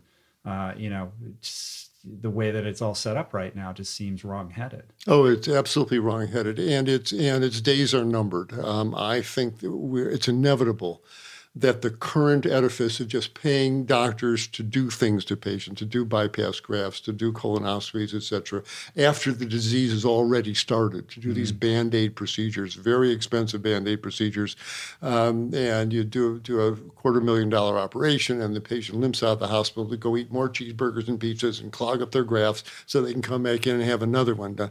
That's bankrupt medicine, and it's totally not sustainable. I ran into at an American College of Lifestyle Medicine meeting a nice-looking lean fellow, Ken Beckman. Thought he was a doctor. He said, "No, I'm not a physician. I'm a plant-based insurance actuary." Whoa. I said, "Oh?" He said, "Oh, yeah." I said, "Well, a bunch of us realize that the vegans require a lot less medical care." And he said, the insurance companies need to take advantage of this. The entire model has to collapse down in this way. He says there is value for every CEO that doesn't go down with a heart attack. There's value to the community for every young breadwinner who doesn't develop a colon cancer. There's value to the community. And we can quantitate that. We know that a diabetic person with a hemoglobin A1C of 9, which is out of control diabetes, we are going to pay $15,000 a year for his medical care. If you can get his hemoglobin A1C down to 8, that lowers our cost down to $12,500. We can quantitate every 1 point improvement. We can tell you how much money we're going to save off that. You can quantitate a lot of these diseases. And that gives us a way to do value assessment for the patient. He says the numbers go like this. Every time we pay for a coronary artery bypass, by the time we pay the surgeon, anesthesia, recovery room, the rehab, et cetera, costs us $250,000, $250,000. If in a 10-year period we expect to pay for 10 of those with 100 executives here, and none of them have their MI, and none of them wind up needing the procedure, we're sitting on that money. We'll be happy to pay the doctor $20,000. We'll pay the patient $20,000. We'll pay the clinic $20,000. We're still sitting on almost $200,000 profit here. There's money in the system. We've just got to rejigger the way the beans are flowing. The bean counters have to start paying the doctors for keeping people healthy and the patients as well. It can be done. And it would free up so much money. All these scans not done, procedures not done. We could send kids to college. We could put internet in everybody's houses. We could fix the roads. There's such wealth there. We just need to restructure how we're seeing the way medicine's practiced. I think that has to go hand in hand with education as well, and perhaps an overhaul of our litigious society. I mean, so many of these tests and scans are driven by a fear of getting sued, right? Absolutely. Like, well, I got this disease and they could have given me this and they didn't. You know? Yes, but I predict we're going to see a 180 on that. I think it's just a matter of time before an angry widow walks into the office of a cardiologist or a cardiothoracic surgeon, says, my husband died on that operating table last month during a 4-vessel coronary artery bypass, and nobody told us he could have melted those plaques away from the inside with a plant-based diet. Why didn't somebody tell us this? Why was this information withheld from us? When did you people know this? How long has this been in the medical literature? 25 years. And she will lodge a wrongful death suit. And I think she should win that suit because this was a wrongful death. That someone, when she signed when the patient signed the informed consent form, it should say, and I've been instructed that these plaques could be melted away with a whole food plant-based diet. Someone should have told him that. And there's going to be a couple of lawsuits, and that hopefully will move us in the direction we need to go to. That would be a very interesting test case. Oh, it sure would. It sure would. They'll say, well, it's not standard of care. Well, darn well it should be, and we've got to get that dietary counseling as part of standard of care. If you could craft the perfect healthcare system, what would that look like compared to what we have right now? Well, I think the ancient Chinese had it right 2,500 years ago. You pay the doctor as long as you're healthy, for keeping healthy. And as soon as you get sick, the doctor stops getting paid. And it motivates the doctor to keep you healthy. What are you eating? You know, and he's very interested in how you're living your life because his income stops if you get sick. And some variation on that. Right. There's so many ways we could do this, and the federal government could help when it comes tax time. And before you fill out your taxes, you go down to the local pharmacy where the nurse in the urgent care booth is sitting there, and she takes your blood pressure, puts you on the scale, and takes a urine specimen and sticks your finger for cholesterol. And if you're no more than 5 pounds over your ideal body weight, take 5% off your taxes. If your blood pressure is 130 over 80 or below, take another 5% off your taxes. If there's no cotinine in your urine from cigarette smoking, take another 5% off your taxes. If your cholesterol is below 150, take another 5% off. And she'll write it up and give you a little ticket that you submit with your tax return. Whoa, the government's paying me for staying healthy. Yeah. There's so many ways we could do this, and we would all be better off for it. Yeah. Where was it? I might have this wrong, but I saw a little video. I think it might have been in Russia or China, where you could get a free subway token if you run on a treadmill. Yes, right. Something like that. Something like that. There's something similar to that. I know. Or the idea of setting up a gym, reversing the gym membership thing. The gym's free as long as you're going. The minute you stop going, you sign up for a year. If you don't, you pay when you don't go. Yes, brilliant. Absolutely. The tools are all around us. We just click our thinking a little bit, get creative. Yeah. Sure. I mean, we certainly need to make changes. We sure do. It's not working so well right now. It is not. It's a disease care system, and the disease is winning at this point. So if somebody's listening to this and they're like, I'm on board, conceptually I understand this, but what is this? What does this mean? I wake up in the morning, okay, so what do I eat and how does this work? Walk me through an ideal, day in the life of food and activity and lifestyle in the world of Michael Klaper. Absolutely. Okay, well, as long as you're eating food that grew out of the ground and has been minimally processed, you're going to be okay, basically. In fact, I'm going to have another T-shirt made up. Eat plants and get on with it, at this point, because that's what it comes down to. The human brain loves to overcomplicate this. Oh, we do. There must be some velvet rope, and I need this secret VIP thing. Really. But again, this body's been around for 30 million years. We are plant-eating creatures. So in the morning, if you're not hungry, don't eat. Just drink water till you get hungry. That's a perfectly legitimate thing to do, and there's reasons why that makes sense. As you've been fasting all night, it's okay to extend that into the morning hours. So if you're not hungry, don't eat. Just drink water. If you are hungry, either have some fruit, have a cantaloupe, have a grapefruit, etc., or something more substantial, some oatmeal and some fruit with it, a little hemp milk or rice milk on top of that. So there's breakfast. Lunches and dinners, I say put them on the 4S clothesline here: salad, soup, steamed veggies, and starches. Mm-hmm. And so have a big salad at least once a day. You got to have that fresh green stuff. So have a big salad once a day. Twice a day is even better. I'm a big fan of these hearty vegetable soups. You can make up a big pot of soup in a crock pot or a slow cooker and eat off of it for 3 days. Pour a bunch into Tupperware freezer containers, let them cool, put lids on, put them in the freezer. So you got a bunch of frozen soup portions, bring them out, heat them, eat them, make life simple for yourself. So I'm a big fan of these hearty vegetable soups. I could live on soup and salad and steamed greens. In fact, that's largely what we eat. You need to, favorite colors should be green and yellow. Have something dark and green every day, whether it's kale, chard, broccoli, Brussels sprouts, etc. And something yellow: carrots, squash, sweet potatoes, yams. You need something for the carotenes. So salad, soup, steamed veggies, and you need some calories in the form of healthy starches. So I'm a big fan of sweet potatoes and potatoes of all sorts, but quinoa and millet and all these lovely whole grains. And we make a little bow to the legumes as far as proteins go.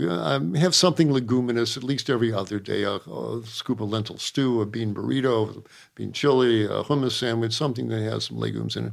If you do that and have some fruit for dessert, man, the body will know what to do with that. You're going to have a fine food stream there. But Dr. K. Yes. What about protein? Oh, protein.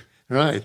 And there's protein in everything. If you are eating 2,000 calories, enough to keep your weight up, of whole plant foods that grew out of the garden, out of the ground, you're going to be getting 50, 60, 70 grams of high-grade protein. It's in the rice and the beans and the greens and the fruits, and everything's got protein. In 45 years of medicine, I've never written the diagnosis protein deficiency on the chart. It just does not happen. So, but again, whole foods are really important. You got to be able to identify, that's a cucumber, that's a carrot, that's a green pepper over there.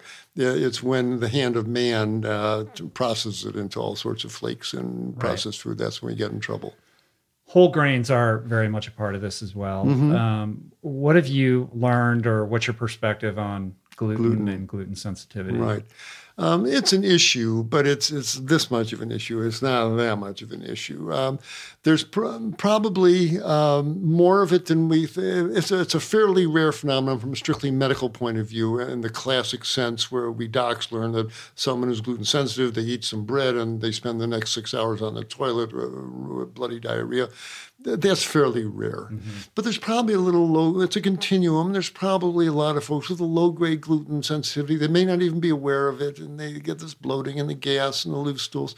If there's any question, just stop all gluten for a month. And if your symptoms clear up, then have 3 slices of whole wheat bread one day and see how you feel the next day. It's the cheapest, best lab test going.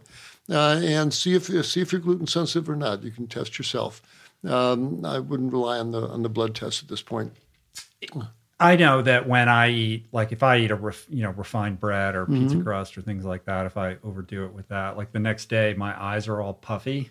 So I was like, well, clearly there's some inflammation happening here. I don't know what's happening in my joints or the rest of my body, but this can't be a good thing. Something is happening that's somewhat awry in my body. So I wish I could tell you I was perfect about that. I'm definitely not, but at least you're tuned in. There must be something to that, though. There is. Absolutely. And you did the right thing, and you're tuned in enough to know that when I eat this next morning, my body's not happy about it. So all you need to know, you're probably someone who should eat gluten very sparingly, and you've already gotten that message. And so The lightning doesn't come out of the sky and strike you dead, but your body lets you know in one way or the other. What about organic versus non-organic? In this day and age, it's becoming more and more significant. For a number of reasons, the less pesticides and herbicides we eat, the better. I feel much better about paying those organic farmers to take care of the soils and to take care of the earth. So I've got nothing better to do with my pennies than buy organic produce.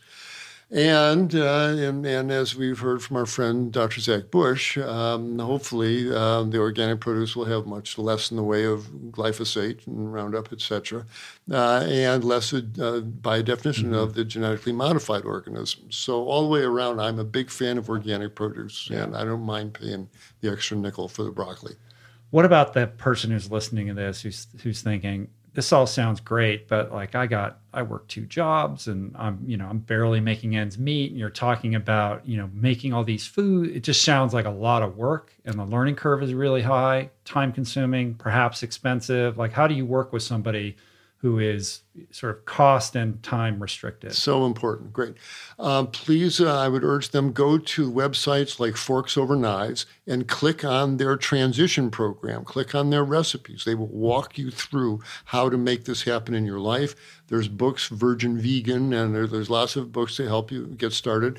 The Engine 2 website has some excellent programs to transition. So go to the websites and take advantage of their transition programs. And also this idea, well, it's an expensive way to eat and takes a lot of time and work. Actually not. Rice and beans are cheap. You can buy a 20-pound bag of rice for $6. You can buy 15 pounds of lentils for $8. The staples are cheap. And if you're not spending your money on meat and ice cream and cheeses, you got pennies to spend on the organic produce. And you can certainly save yourself a lot of time, as I mentioned, by using your freezer. Make up these big batch soups. On a Saturday morning, make up 30 veggie burgers and put them in your freezer. Now you got a freezer full of burgers. Bring them out, heat them, and eat them.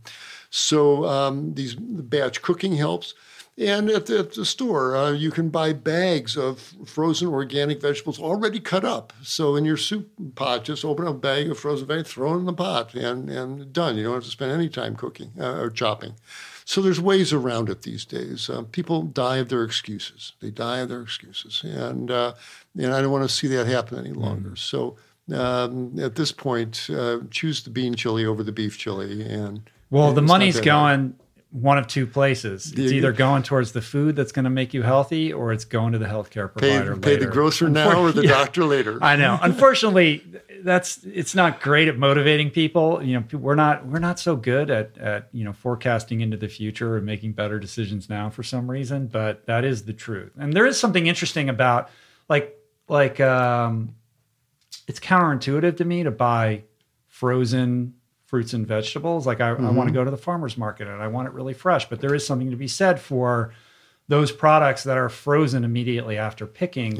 So they're basically locking in those nutrients. There's no, sort of degrading process that happens in the, however many days it takes between picking and ending up in your grocery store. Yeah, absolutely. The flash frozen vegetables are the busy person's friend. Absolutely. You're absolutely right. And in the mornings, we'll thaw out some. The night before we go to bed, if we're having oatmeal the next morning, we take out the frozen mangoes and cherries from the freezer, let them thaw overnight, and we put them in the cereal the next morning. Yeah. What's your exercise routine look like these days? You're a runner. Yes, I used to be a runner. I had back surgery, too many hours at the operating table, and so now I'm a cyclist. And that's cool. So I love going out for these 50-mile bike rides. But I've got an exercise bike, a recumbent bike out on our patio where I can watch. I've got a couple of bird feeders, so I'm a birder, so I like watching the birds as I'm pedaling. I could see that. But you got the big lens and the whole binoculars and stuff? Strapped on the side there. But very importantly, I'll get on the bike, crank up the resistance, and start pedaling. But then I grab 2 12-pound hand weights, and as I'm pedaling, I'm doing an upper body workout. And so I do 40 40 minutes of upper body while I'm pedaling and work up a good sweat doing that. And I do that every other morning. And so that's my cardio strength program.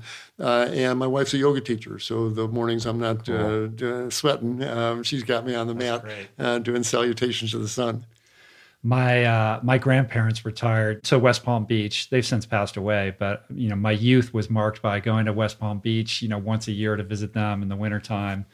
That is a community. It's much more cosmopolitan now than it was then, but it's certainly, a very large retirement community. So Indeed. It must be interesting for you to be so vital at your age and to be surrounded by a lot of elderly people who are much less so, to put it bluntly. It is, and you want to run up and shake them. Sometimes, of course, you don't, you can't.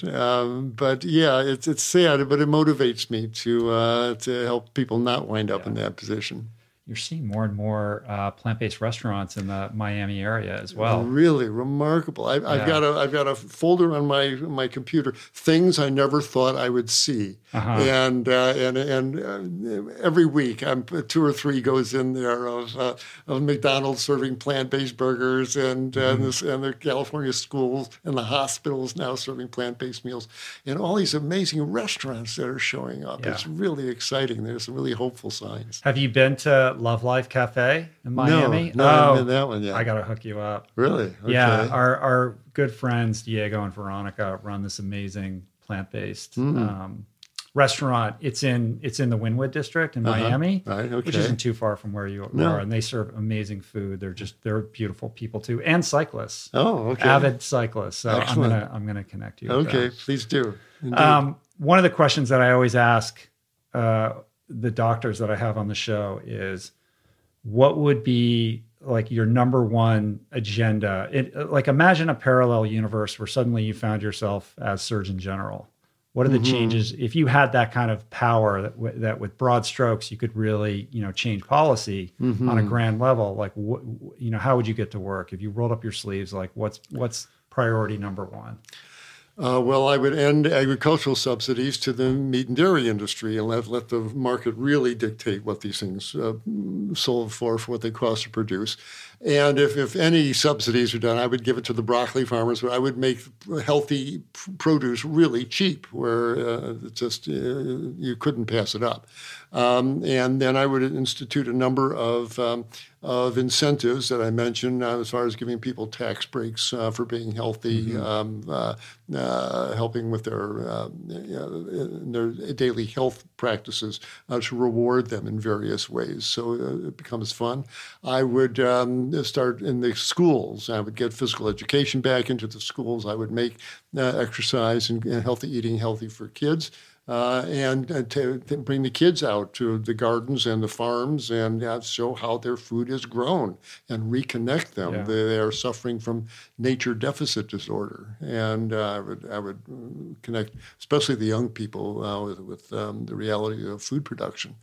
So it's basically an educational process as well as financial rejiggering of the system, so it rewards people for staying healthy and eating healthy. Yeah, it seems elementary to me that we should build into elementary education the principles of nutrition so that young people at a very early age, can grok these principles as just fundamental to how they make decisions about how to live. Absolutely. Where does food come from? It comes from the supermarket. No one does it. It grows on trees. You need to know that. Instead, we get these subsidized, milk advertisements in high school gymnasiums. Oh my, really? And we've got to stop lying to our students and lying to each other.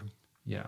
Mm-hmm. Final thing, if somebody's listening to this and perhaps their health has gone somewhat awry, but they go to their doctor and their doctor is basically telling them, what you already recounted, like the typical, like you got to be on these drugs, and anybody who tells you otherwise is insane, and they don't feel like they have a community of like-minded people who are saying things similar to what you're saying, and they don't know where to turn. Is there, short of going to True North, what are some resources?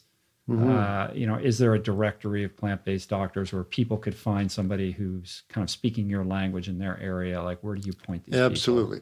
The websites people should know about are 2 of them. One is called plantbaseddoctors.org.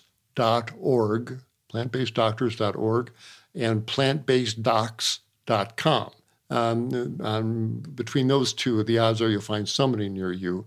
Educate yourself. Get books by Dr. McDougall, Dr. Furman, Dr. Esselston, and all of them are laying out the basic truths here. But basically, it's eating plants. So if you do those two things, educate yourself and find a nearby plant-based physician, you'll get all the good advice you need. And I would urge people to go to our website. I've got a YouTube channel, Dr. Klaper, all spelled out, DOCTORKLAPER. It's not DR. And I've got all sorts of instructional videos there. We're adding more and more to that. So check out my YouTube channel, Dr. Klaper. And I love that you're on YouTube. It's great.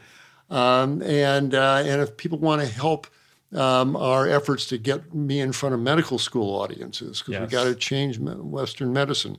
Go to my website, drklaper.com, all spelled out, DOCTORKLAPER.com, and click on Moving Medicine Forward, and you'll see what we're doing, not only how you can help us, we could sure use the support, plane tickets are expensive, but also there's a little box to check if you know a medical student at a medical school or someone on the faculty you'd like us to connect with them, please give us their name, and we will follow up and connect with that. So that's on my website, drklaper.com. People go to Moving Medicine Forward. They'll see the work we're doing. Yeah, and they can follow you on Instagram too. They can follow me on Instagram too. Yeah, let's tell you where to do it. That's fantastic. I mean, I think there is no more worthy cause than trying to take all of this experience that you have to try to create the next generation of doctors, because this is where the rubber meets the road, right? If we can create a situation in which this next crop of medical practitioners has the tools that are required to treat these things and nip them in the bud, we don't even need to get into reversing, because we're all about prevention at that point. Right? Absolutely. And then we're in a much better place. Absolutely. I tell these students, before you order another $1,000 scan, another $500 set of blood tests, ask your patients what they ate yesterday. And if it's full of burgers and buffalo wings, that's why they're sitting in front of you. Send them to the plant-based dietitian. Let her do the counseling. Let her show them the movies. Let her take them shopping. You see them back in a month and see if they're healthier, and they will be. So it's time for the era of nutritional medicine to dawn.